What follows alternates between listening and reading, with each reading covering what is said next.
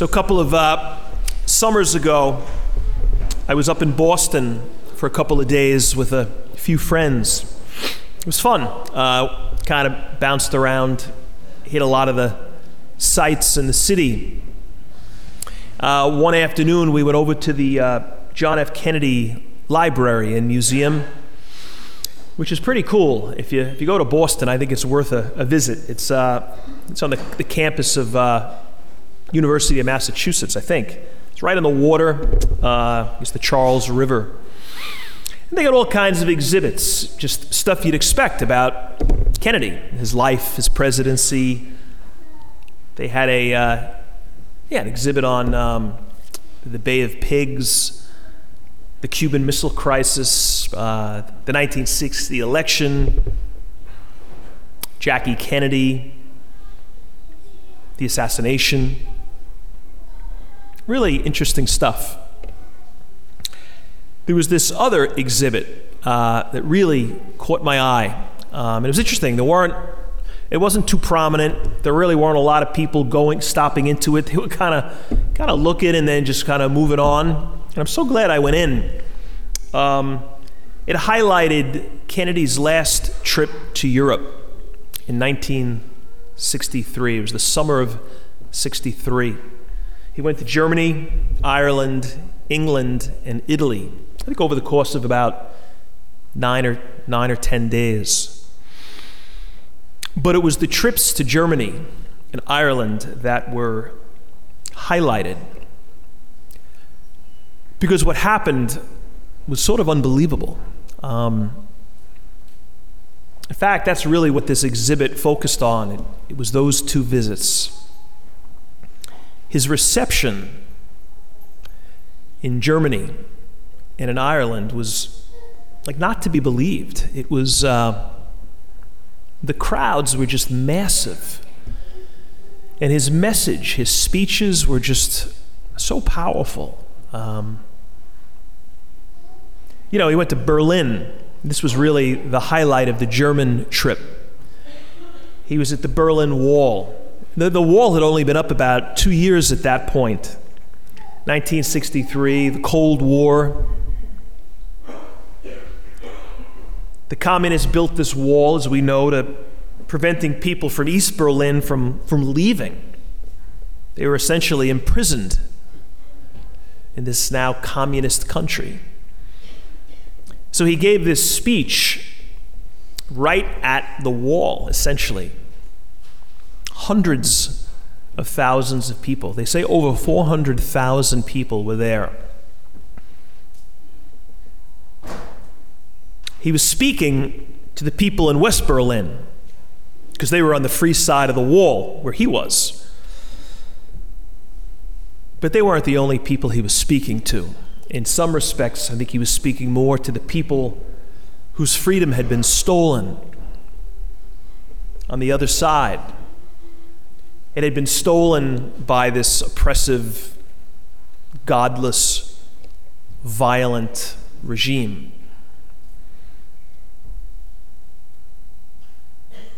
These are the words of Isaiah. We just heard them. Listen to this, kind of in the context of Kennedy at this wall, talking to the people on the other side of it.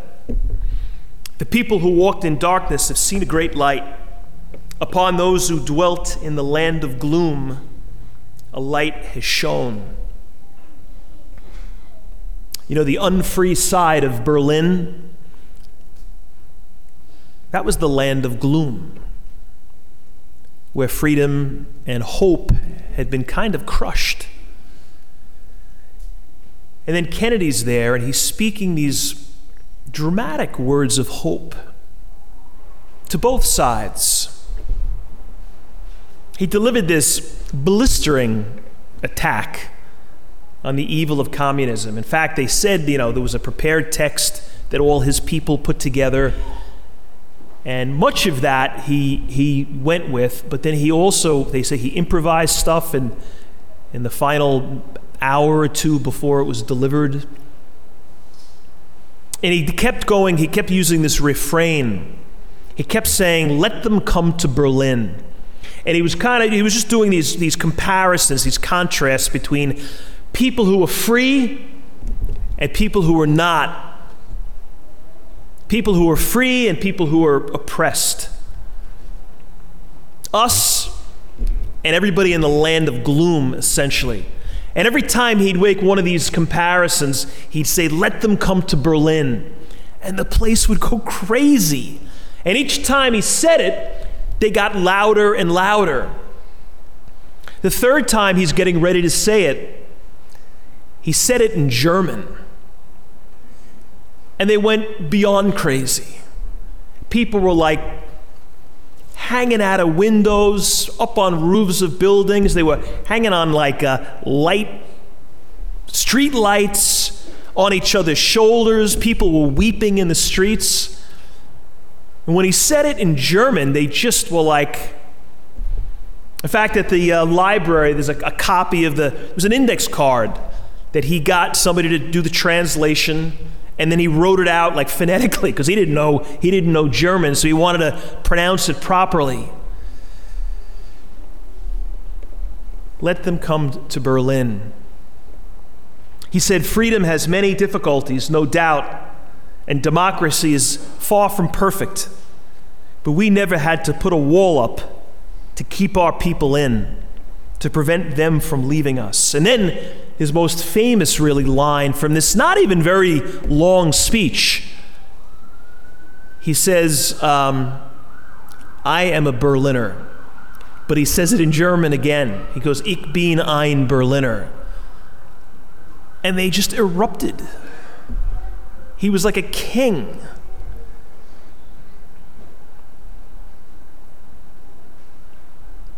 The response of the crowd is it's unreal. In fact, I put it on the Beach Catholic website. There's a little 6-minute video of most of his talk. Check it out tonight or whenever. It is worth it.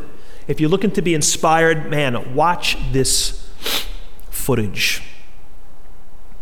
You know, the speech has been studied, critiqued, and it's considered one of the great presidential speeches ever. It's this amazing expression of hope and light and truth.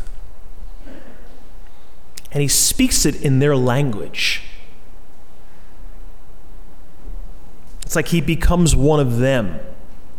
And when he did that, I mean, they were loving him before it, but this thing started building and building, this, let them come to Berlin. And then when he speaks their language, it's just this eruption of emotion. I mean, that's kind of what we celebrate today. That's sort of what our faith is about. He speaks our language. God comes to us. We don't even have to go to him. He comes to us. And he speaks to us in ways that we get it. Because he shows up in the form of this baby.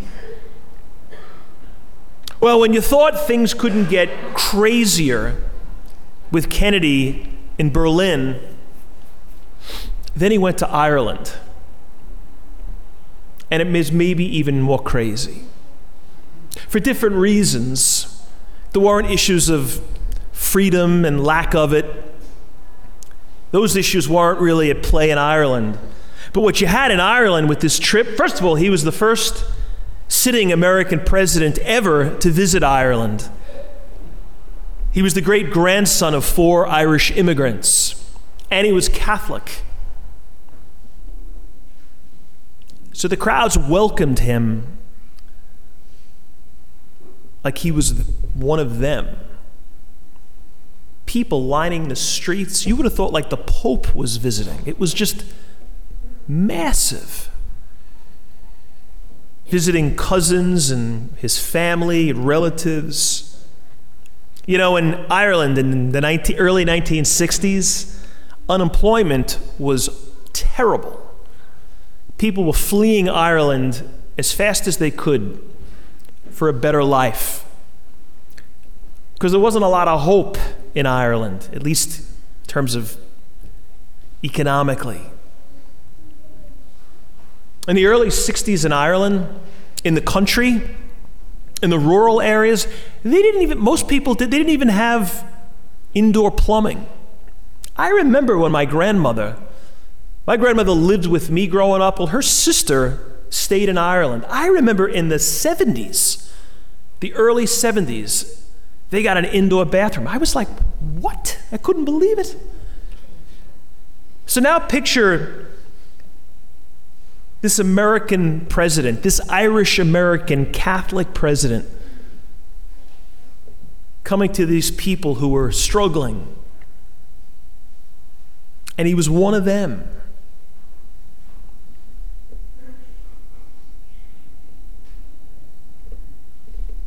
You know, that exhibit in the library, it probably should have taken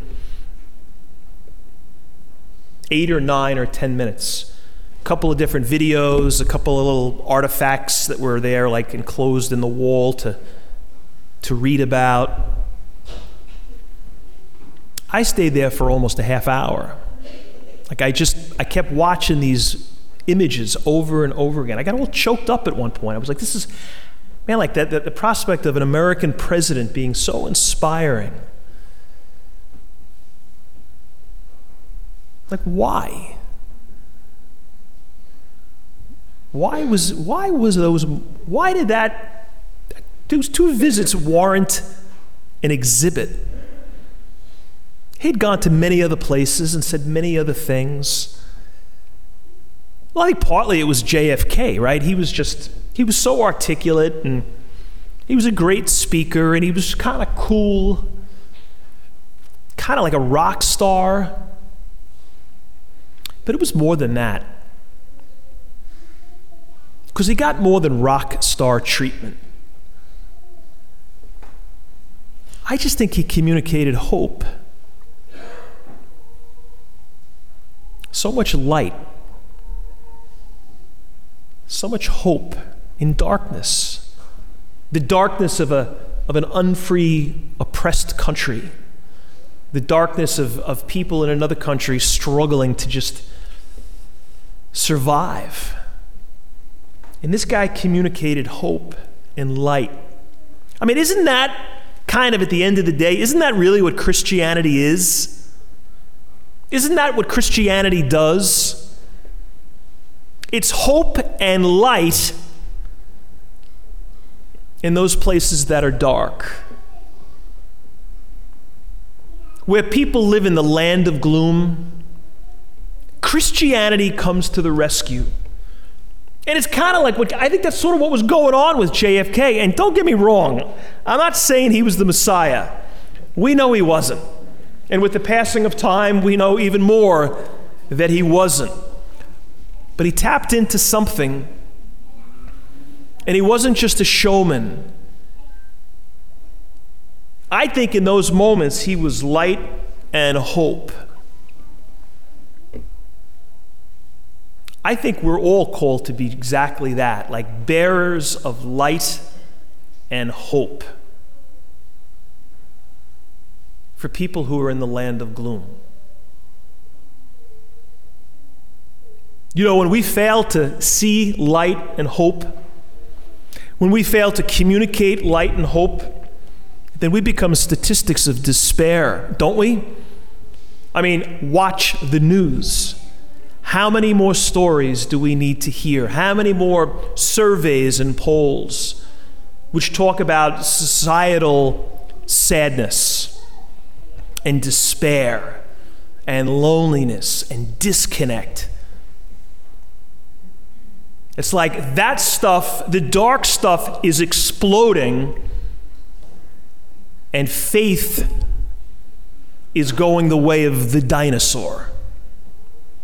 Don't you think maybe there's a connection between the two?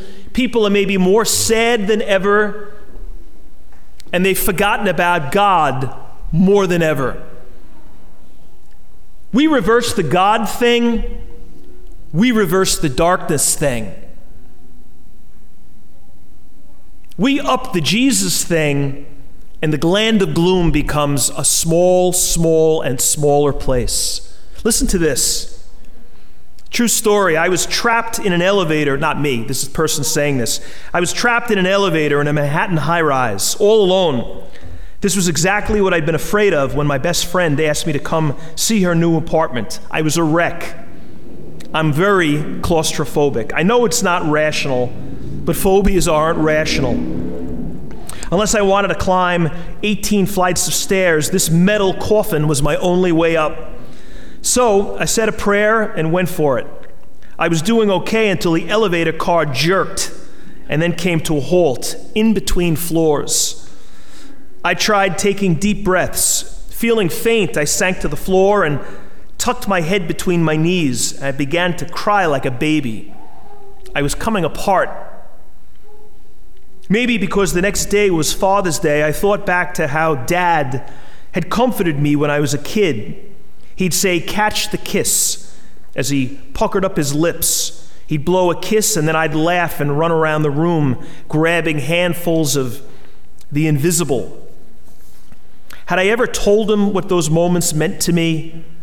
No, I might not ever get the chance, not if I suffocated to death in this elevator, or if the cable snapped and I plummeted to my death. I know, not rational. But like I said, phobias aren't rational. I thought I was going to die. Trying to dry my tears, I rummaged through my purse for a tissue. My hand bumped into something hard. It was the mini tape recorder I used for my classes. She's a teacher.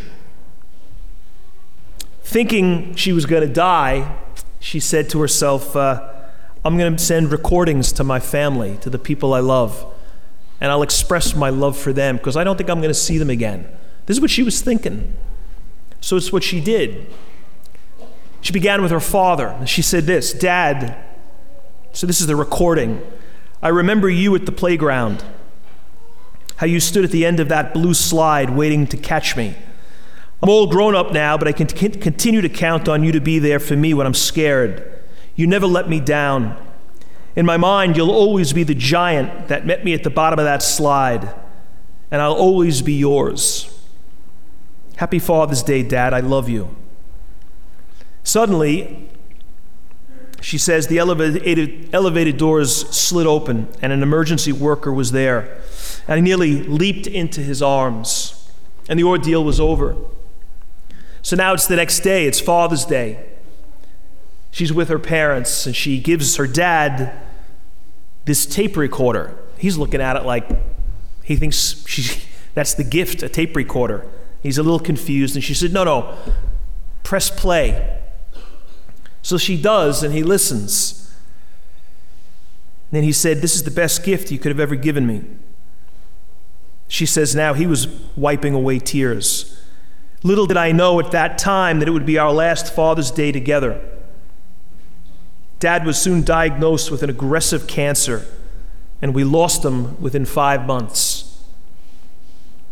It took a little while before I could bring myself to sort through his things. There was a bag of belongings that he had at the hospital. A couple of magazines, a book. But at the bottom of the bag, I was startled to find that tape recorder that I had given him. So I rewound the tape, and I pressed play. She just wanted to listen to her message again. I thought of my words, and I hoped that they had comforted him in his final days, the way he comforted me my whole life. She said, I was about to turn it off when I heard the sound of someone clearing his throat. It was my father. "Dear Kate, when you find this recording, I won't be here anymore. Know that I love you more than life. You're the greatest blessing a father could hope for. When you close your eyes, listen for my voice and know that you're never alone. I'm with you always." Just before the recording clicked off, she said, I heard the unmistakable sound of him blowing a kiss. I reached up with both hands and clasped them together in the air, catching something invisible, something that had never been more real.